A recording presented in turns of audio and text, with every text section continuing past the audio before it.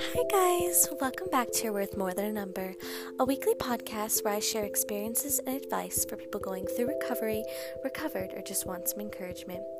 This week, I'm going to continue to debunk the most frequent misconceptions of eating disorders. And today, I'm going to be talking about an eating disorder is determined by someone's body size and debunking it.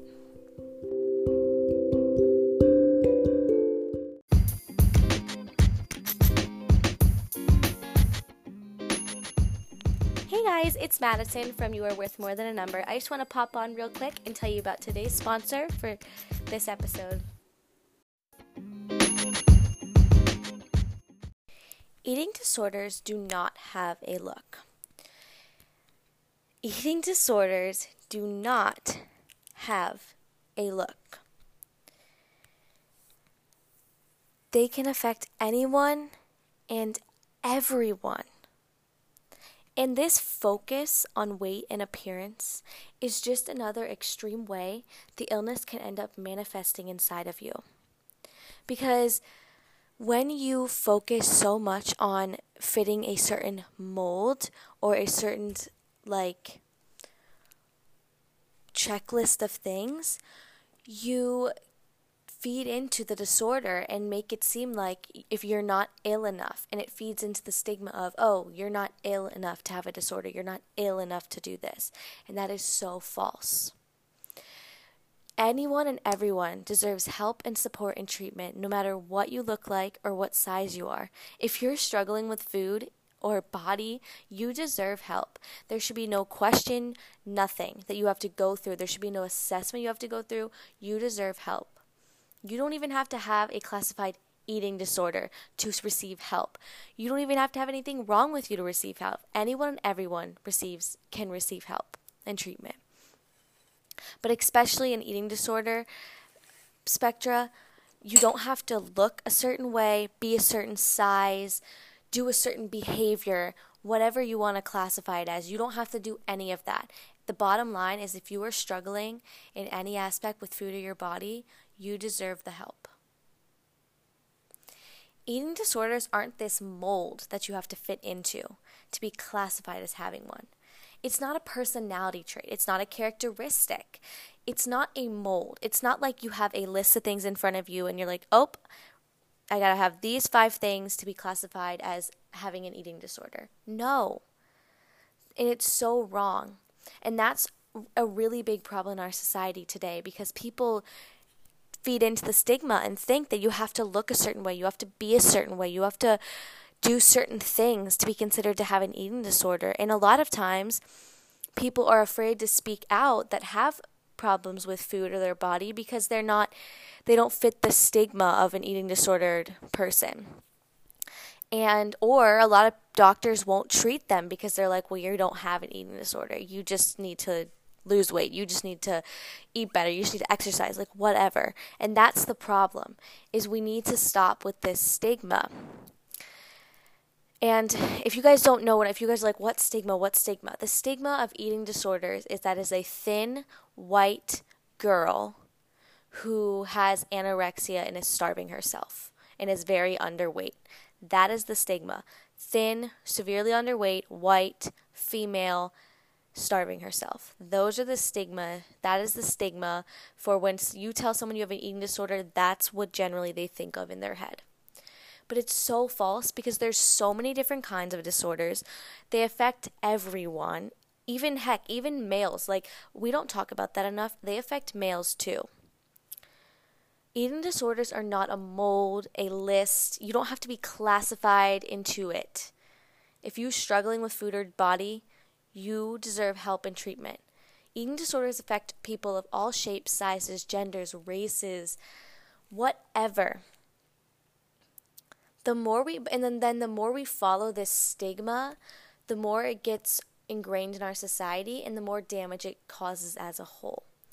But the more we start to turn against it and fight it and start moving towards a mental space where we know and accept that anyone and everyone can have problems and issues, and they don't have to look a certain way, be a certain way to be considered ill or sick enough to receive help.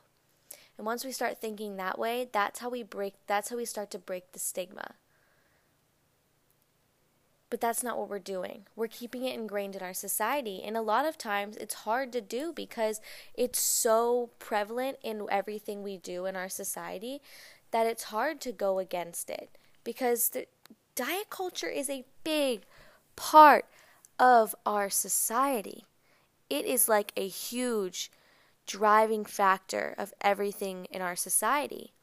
And it's so terrible because half the time, the people in the diet culture realm and world don't know what they're talking about because they are just trying to put Band-Aids on the situation and tell you that everything can be fixed by losing weight. Everything can be fixed by restricting what you eat. Everything can be fixed by cutting out things. And that's so false because that only leads you into spiraling into other issues with food in your body. I'm not necessarily saying that you'll necessarily develop an eating disorder, but you're never going to have a healthy relationship with food in your body if you're cutting anything out for choice, restricting by choice, or anything like that, or focusing so much on losing weight. That's not how you live your life. Not how you live your life. A healthy, balanced diet, like I've talked about in previous episodes, a healthy, balanced life, diet, whatever you want to call it, includes all foods at all times at the amount that satisfies you. And your lifestyle, healthy lifestyle, can include exercise if that's something that you find pleasure and joy in. But some people don't find pleasure and joy in exercise, and they just don't. And that's healthy for them. Because when you start forcing yourself to do certain things, that's when you get unhealthy. But anyway, that was a side note. What I'm saying here is the diet industry and diet culture is so big in our society.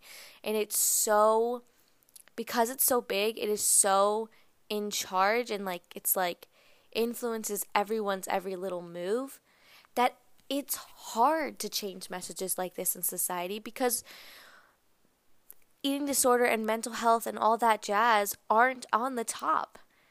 They're still very much towards the bottom.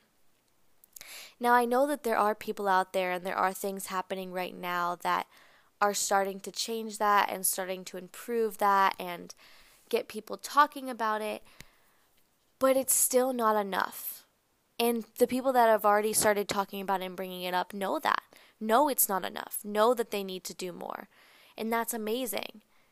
But the only way to do more is to keep spreading the word and to keep pushing it out there until people get the message and until the media and everyone gets the message that what they're doing is harmful and it's not a way to live. Because like I said, the more we follow this and the more we listen and not try to make a difference in our society, the more it gets ingrained in our heads, our society, our way we live our life, and the more, making the more and the easier for it to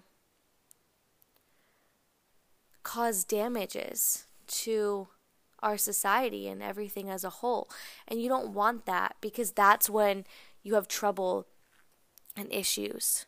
So we have to once again break the stigma that eating disorders have to be a specific look or body type or body shape, because it's not true. There is no such thing as the perfect candidate for an eating disorder. They can affect anyone, everyone, and it doesn't matter about the way you look, the way you talk, the way you do things, your gender, whatever. It can affect anybody. They do not have to have a specific look.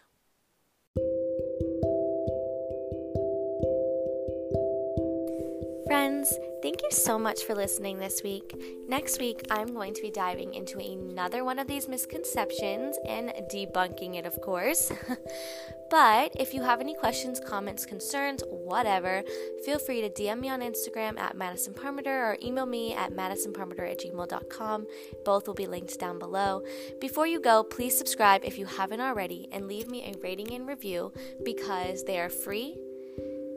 They really help me to know what you're liking and disliking about the podcast, and they help get my podcast out there to help more and more people, which is my goal.